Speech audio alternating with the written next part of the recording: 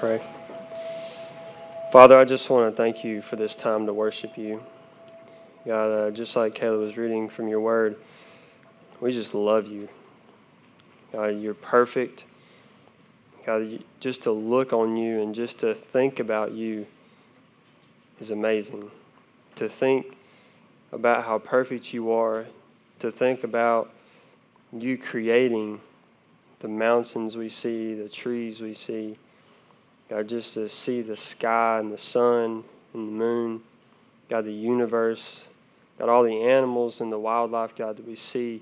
Just to think about you and to think about your creation, to think about the fact that you created us in your image, that you loved us that much.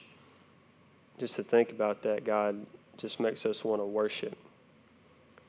In our daily lives, God, when we go out and we see your world, we see other people who are created in your image, God, we are spurred on to live for you, to live a holy life before you.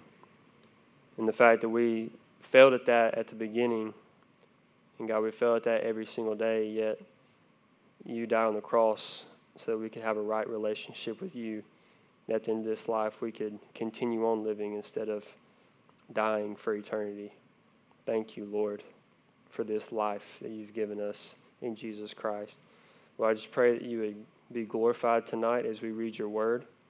Lord, I pray that you would just be lifted up, you would be made much of, and that everything else, God, would just fall in the background because you just look so amazing in our eyes when we leave here tonight. It's in Jesus' name we ask these things. Amen. So, funny story.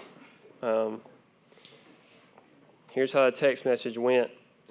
Kenny texted me and said, I was planning on speaking tomorrow night. Are you good with that? And I said, dude, yeah, go ahead, man. You got something to say. You got something on your heart. I'm good with that. That's okay with me.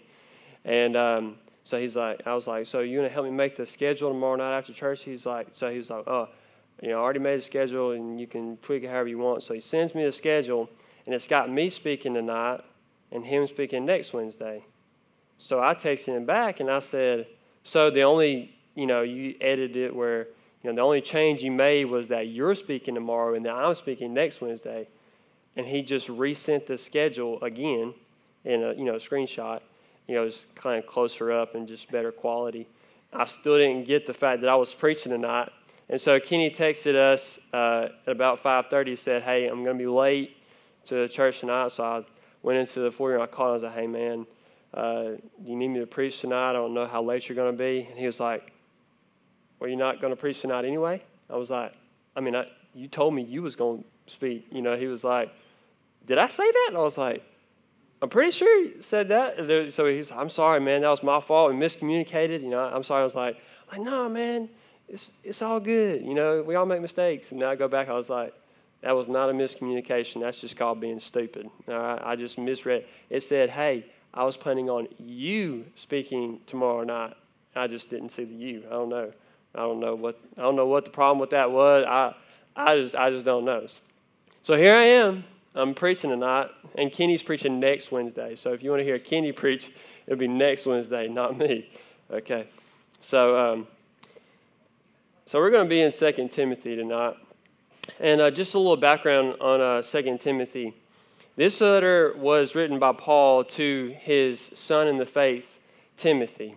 And see, the first letter to Timothy, and the book of Titus, if you've ever heard of that, Paul wrote that while he was in prison too, but when he was in prison, when he was writing 1 Timothy and Titus, he was not actually in a cell where they fed him prison food or didn't feed him at all. He was actually on house arrest so that he could actually interact with people and write and do all these other kind of things. It wasn't legitimately prison. It was more like house arrest where he had some freedom, but he couldn't go out and preach the gospel. That was their way of kind of inhibiting him of reaching more people, yet he still continued on. He wrote and he visited people. He had people come over. He had church in his house, all that other kind of stuff. And so he got out of house arrest or whatever. And then about 5 or 6 years later, Nero, if you ever heard of him, and the emperor of Rome, he did not like Christians. And so what he wanted to do was to kill all the Christians. And so what happened was Paul, being kind of the leader of this whole thing, he put Paul into prison. And this time it wasn't house arrest. This time it wasn't just, hey, stop doing that. It was, you're going to be in a cell. It's going to be cold. You're not going to have much food. And their plan was to kill him and to execute him. And so that's what the context of writing in 2 Timothy is. He knew that this was about to be his time. It's soon. My time here on this earth is coming, and I have no hope of getting out of here. And so I'm going to die. So here's my last words to you, Timothy, my son in the faith. And so he tells Timothy, he was like, hey, I've heard of your great faith. And I'm telling you this out of a clear conscience. And I serve the Lord in a clear conscience. And I've heard of your great faith because you had the same faith as your grandmother Lois and your mother Eunice. And I know that you have a great faith as well. And I know your faith is strong and you're a strong leader. But he reminds Timothy, he says, hey, that flame that you used to have is just some embers now. And it's just smoking a little bit. So what he tells Timothy was to fan those embers back into a flame. He says that spiritual gift God gave you of preaching, fan it back into a flame. Don't let it die. Don't let your passion for what you really love to do, what God has called you to do. When God saved you by His grace, He gave you that gift, so don't let it die. He said fan it back into a flame because God did not give you a spirit of fear and of timidity, but of power, love, and self-discipline. That is the spirit He has placed in us. And so tonight, before I get into the main passage, I just feel like I should say this, is that some of us in here have believed in Christ and we are set free from the chains of sin. But then again, we feel like we have been put into chains by this world. Just like Paul, he was free from sin. He was free from death and all that other stuff, but he had been put into a literal prison. And you may feel like tonight you are in a prison of your own. Maybe the people around you. See, Paul, while he was in prison, the people that were actually his followers that were helping him out, they all fled. They were like, no, I don't want none of this. I don't want this stuff. If I'm going to be persecuted and I'm going to have to suffer for the cause of Christ, I don't want this. And so they fled. And maybe you tonight, you feel like some of the people that should be following Christ around you, maybe you feel like you're in a prison of your own and you just feel cold and dark and lonely and starving spiritually.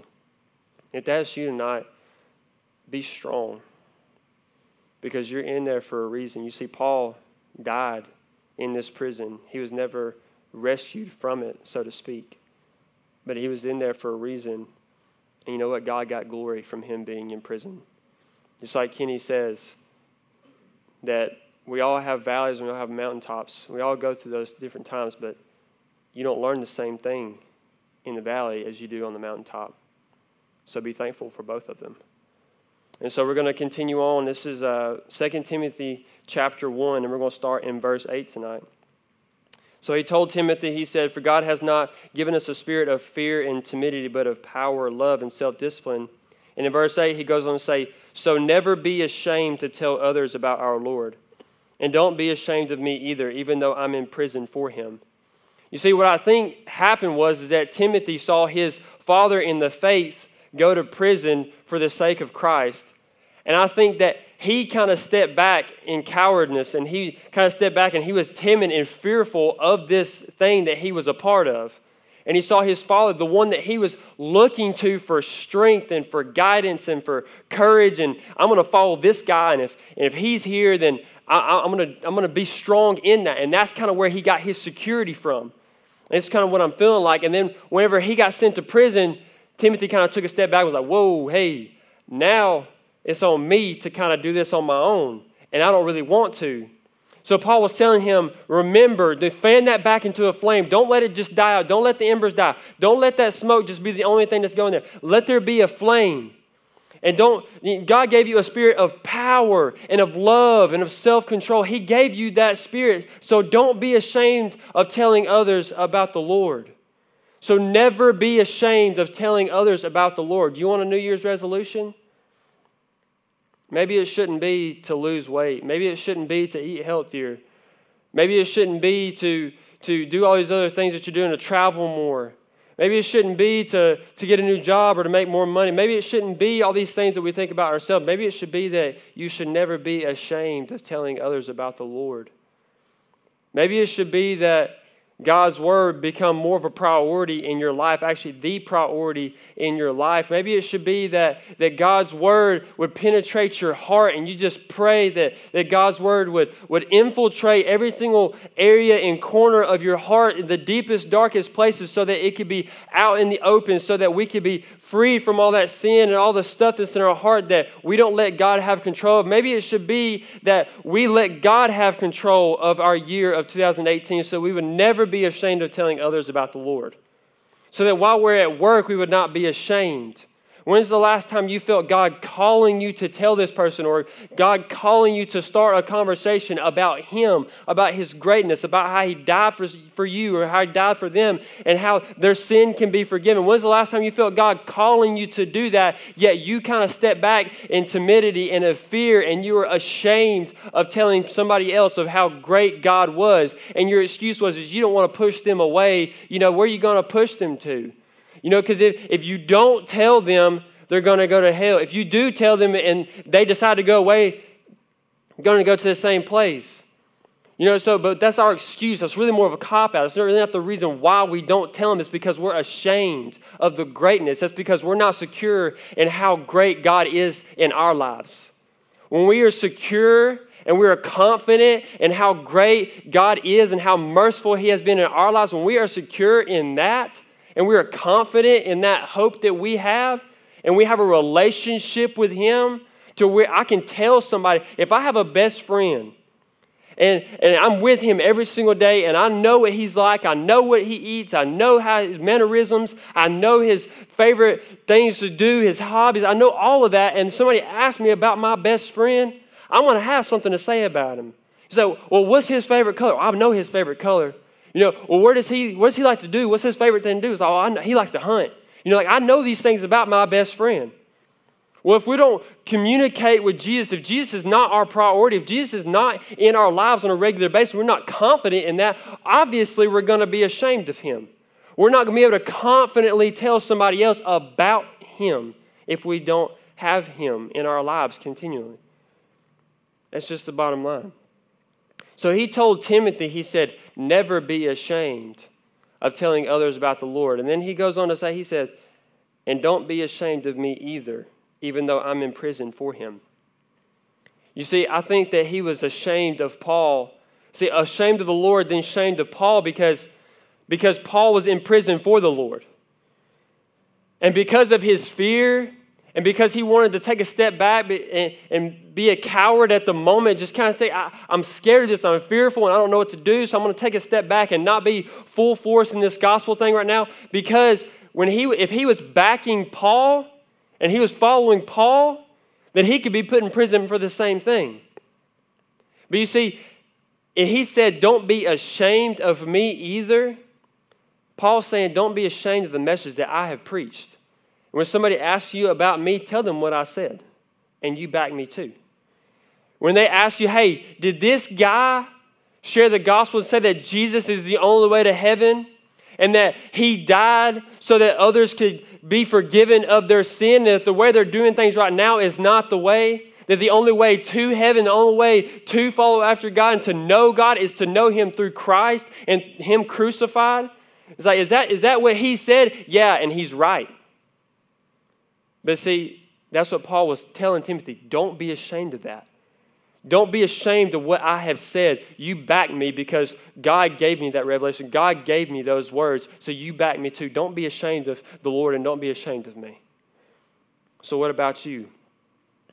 Are you ashamed of the Lord? And I'll tell you how you can know. When's the last time you shared the gospel? You don't have to have an Evangel Cube or a tract. You flip through on a page. It's all about your heart, though. If that's how you feel comfortable. See, David Platt did it one time. He had a tract, and he went to a lunch table, and he flipped through it and read it word for word. And he was sitting there with the guy, read it word for word, and just stuttered through it, and he did not know what he was really doing. He just knew, I want this guy to know Jesus. At the end of it, he read the question, do you want to have this too? And the guy was like, in fact, yeah, I do. I really want that. He was like, for real? He was just shocked. He's like, for what I just did? And the guy was like, yeah, I want that. What you just said, Jesus loves me, and he died for my sin. And I need my sin to be forgiven. He was completely convicted it was the heart behind it. But my question to you is, when's the last time you shared that, where your heart just overflowed so that somebody else can know the grace and the mercy and the love and the peace and the comfort and just the fulfillment and satisfaction of the life of Jesus? When's the last time you did that? Because if you haven't, in a long time, I don't really have a time frame for you or anything. I'm just saying, if you haven't, you're probably ashamed of him. And you may not know him. It says, with the strength God gives you, be ready to suffer with me for the sake of the good news. For God saved us and called us to a holy life. He did this not because we deserved it, but because that was his plan from before the beginning of time, to show us his grace through Christ Jesus. He said, be ready to suffer with me. That's a brother. If you want to know someone who's going to tell you the truth, it's your best friend, and that person is going to tell you the truth, and he's going to tell it to you no matter how hard it is to hear. His son in the faith, this is someone he loves dearly. And he's crying, just longing for the next time he can see him. And he's writing this letter like, Timothy, please come visit me before I die. Before I breathe my last breath, please come visit me. And he's longing, he's crying in his prison cell, and he's longing for his brother, for his son in the faith to come visit him again. Yet he tells him such a truth as this, and he says, be ready to suffer.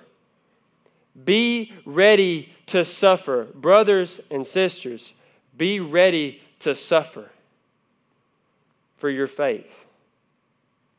If you don't suffer, you don't have true faith. If you don't suffer, you don't have true faith. You mean to tell you why? Because your faith will overflow. Your life, your faith cannot be hidden if your life is truly changed by your faith in Christ. Because our life is new. You see, he saved us and called us to live a holy life. That's what the next verse says. For God saved us and called us to live a holy life. See, I've been wrestling with this thought in my mind for a little while now. It's like, but God saved us and we have to do something. See, we don't do something so that he would save us, but he saved us and then we do something. You see, the love preceded the doing. You don't earn God's love. You don't earn God's salvation, but you get that. And his love for you and his salvation for you precedes everything you can do. But because he saved you, you go act. You go do. Go do something. He called us to live a holy life, one that's set apart, one that is different from others, one that is unique, one that looks like his because he is our holy Father. He is our heavenly Father. And when we are his children, we're going to act like our Father. You see, what does a little kid do when he sees his dad stepping on the beach? Normal steps. The little kid is stretching out, just trying to stretch his legs, little legs as far as he can go, maybe even jumping a little bit just to try to follow in his father's footsteps before the water comes and washes away. He wants to step with his Father. And that's what we are supposed to do as followers of Christ. We're supposed to look like him as sons and daughters of God. We need to act like our holy and heavenly Father. So we are to be holy as our Heavenly Father is holy. Jesus said that. So he saved us, and we are also called to a holy life. And I was thinking about this. We're supposed to be salt and light to the earth.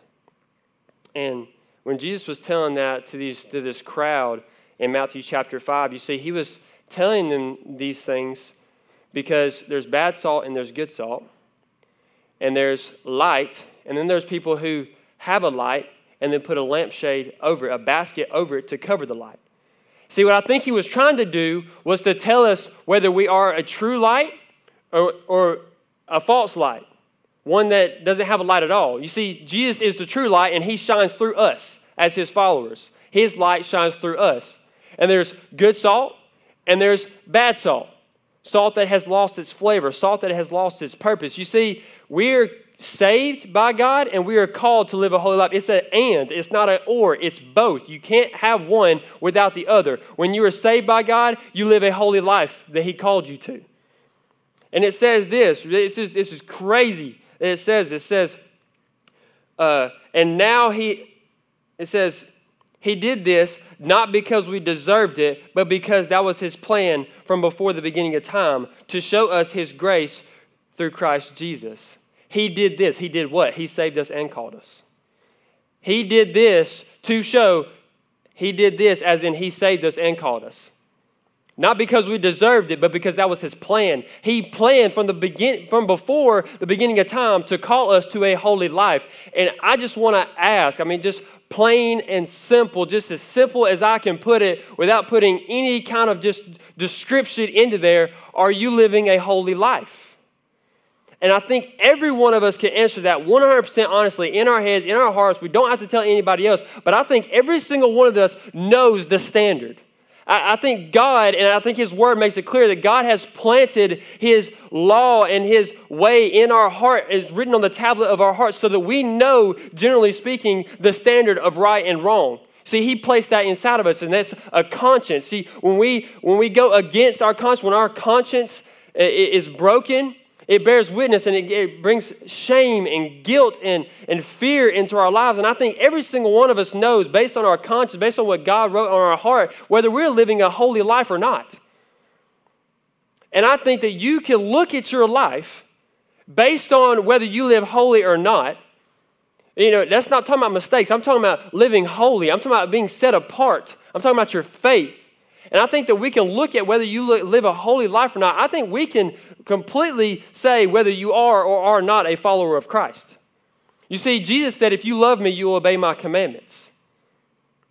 He says it multiple times. In John 14:15 and in John 13 and in John 15.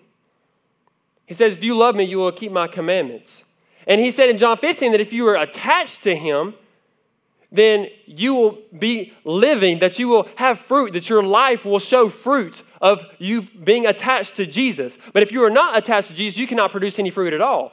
And he said, how do you stay attached? By obeying my commandments. What was his commandment? To love one another. I think that we can look at our life based on how holy we live, and based upon that one commandment that he said, do you love each other? How much do you love your neighbor? I think we can look at our life and truly tell whether we are a Christian or not. And I think that other people can too. I don't think that's just something that, I don't know their heart, I can't judge them like that. I think that if you just look at somebody, generally speaking, and you look at what they do, I think you can tell. I don't think it's one of those hidden secret things. I think that if someone were to ask you whether I'm a Christian or not, I think they would be able to tell you, yeah, Keith's a Christian. Y'all may not like me. You may not have good things to say about me. I just think that y'all would be able to say, yeah, Keith's a Christian. Not because I speak, but before I spoke, I think that people could say that I was a Christian. And I think that's true of everybody. Not just pastors, not just deacons, or not just small group leaders. I think that's true of everybody. So ask yourself that question honestly. And now he has made all of this plain to us by the appearing of Christ Jesus, our Savior. He broke the power of death and illuminated the way to life and immortality through the good news. And God chose me to be a preacher, an apostle, and a teacher of this good news. What I think is crazy about this is he says, and now he has made all of this plain. I don't think it's very hard, guys. I really don't. I know some people that would say, yeah, I'm a Christian, but they ain't got a clue what that looks like.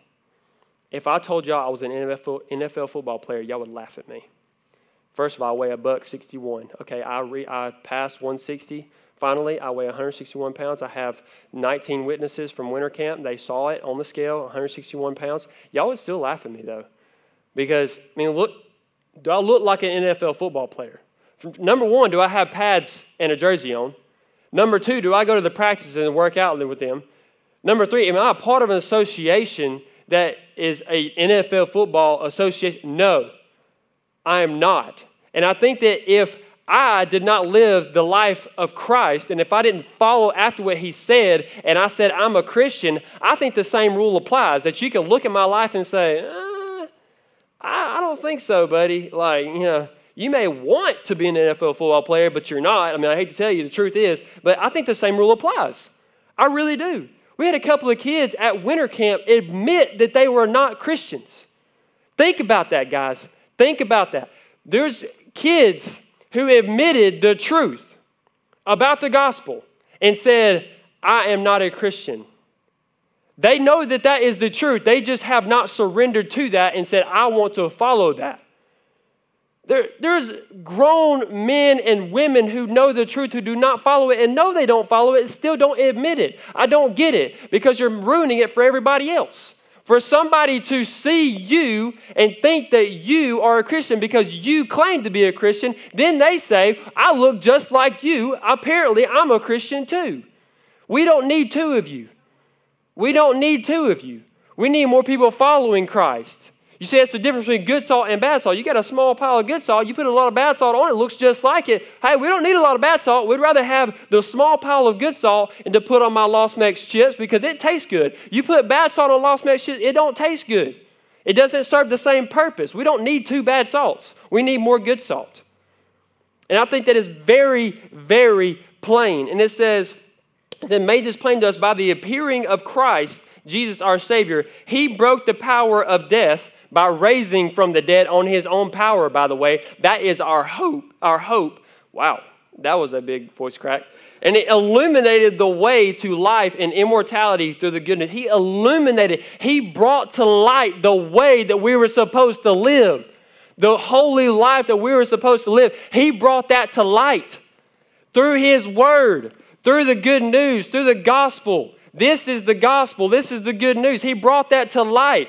I had somebody tell me the other day, I told her, I was like, hey, you have a purpose. I have a purpose. God has shown me my purpose. God has told me that my life is supposed to glorify him. And I have this certain thing that I want to do for his glory. I don't know exactly what he wanted me to do. I just thought, hey, maybe I should do this for God's glory. So I'm going to go do it. I feel like that's my purpose.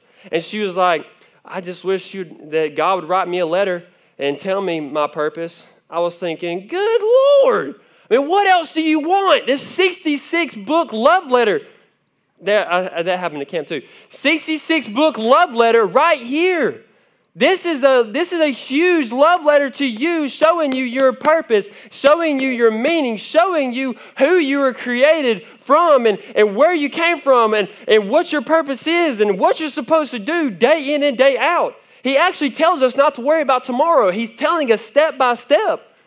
Even Proverbs says that God guides our steps, so why worry about every step along the way? God guides it.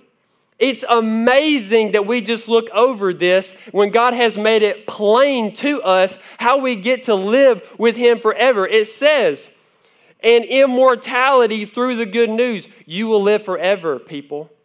Do you know what that's like? No, none of us knows what that's like. We can't even comprehend what forever means. We have a short period of time. We have 80 years in this earth if we're lucky. If you eat well and you don't die in a car wreck, yeah, you might live past then. I don't know. But all I'm saying is you don't have forever. You don't know what being dead is like either. So you're going to be dead for a very long time. You're going to be dead for a very long time. Longer than you lived. That's crazy, huh? That's crazy to think about. You see, but when you have Christ, you see, he defeated death. When you believe in him, you too defeat death. But what is the point? Please tell me what the point is in saying you believe in Christ and not really believe in him. You're fake living. You're like a zombie. You pretend to be alive, but you're really not. You see, when you die, you're not going to fool. You can fool all of us all day long. I don't care if you fool me. It really doesn't bother me whether you fool me or not. All I'm saying is you're going to die. And the person who judges your heart and knows you better than you know you, do you know how many hairs are on your head? Do you know? Some of you may know, you may have zero. But, I mean, I'm just saying, do you know how many hairs are on your head? God does. God knows how many hairs are on your head. He knew your name before your parents did. That is amazing to me, and he's going to judge your heart when you die. He created this whole world. He created you. He created your heart. He brought life. He put life and breath into your lungs, and he can take it away just like that. And when you die, he judges you.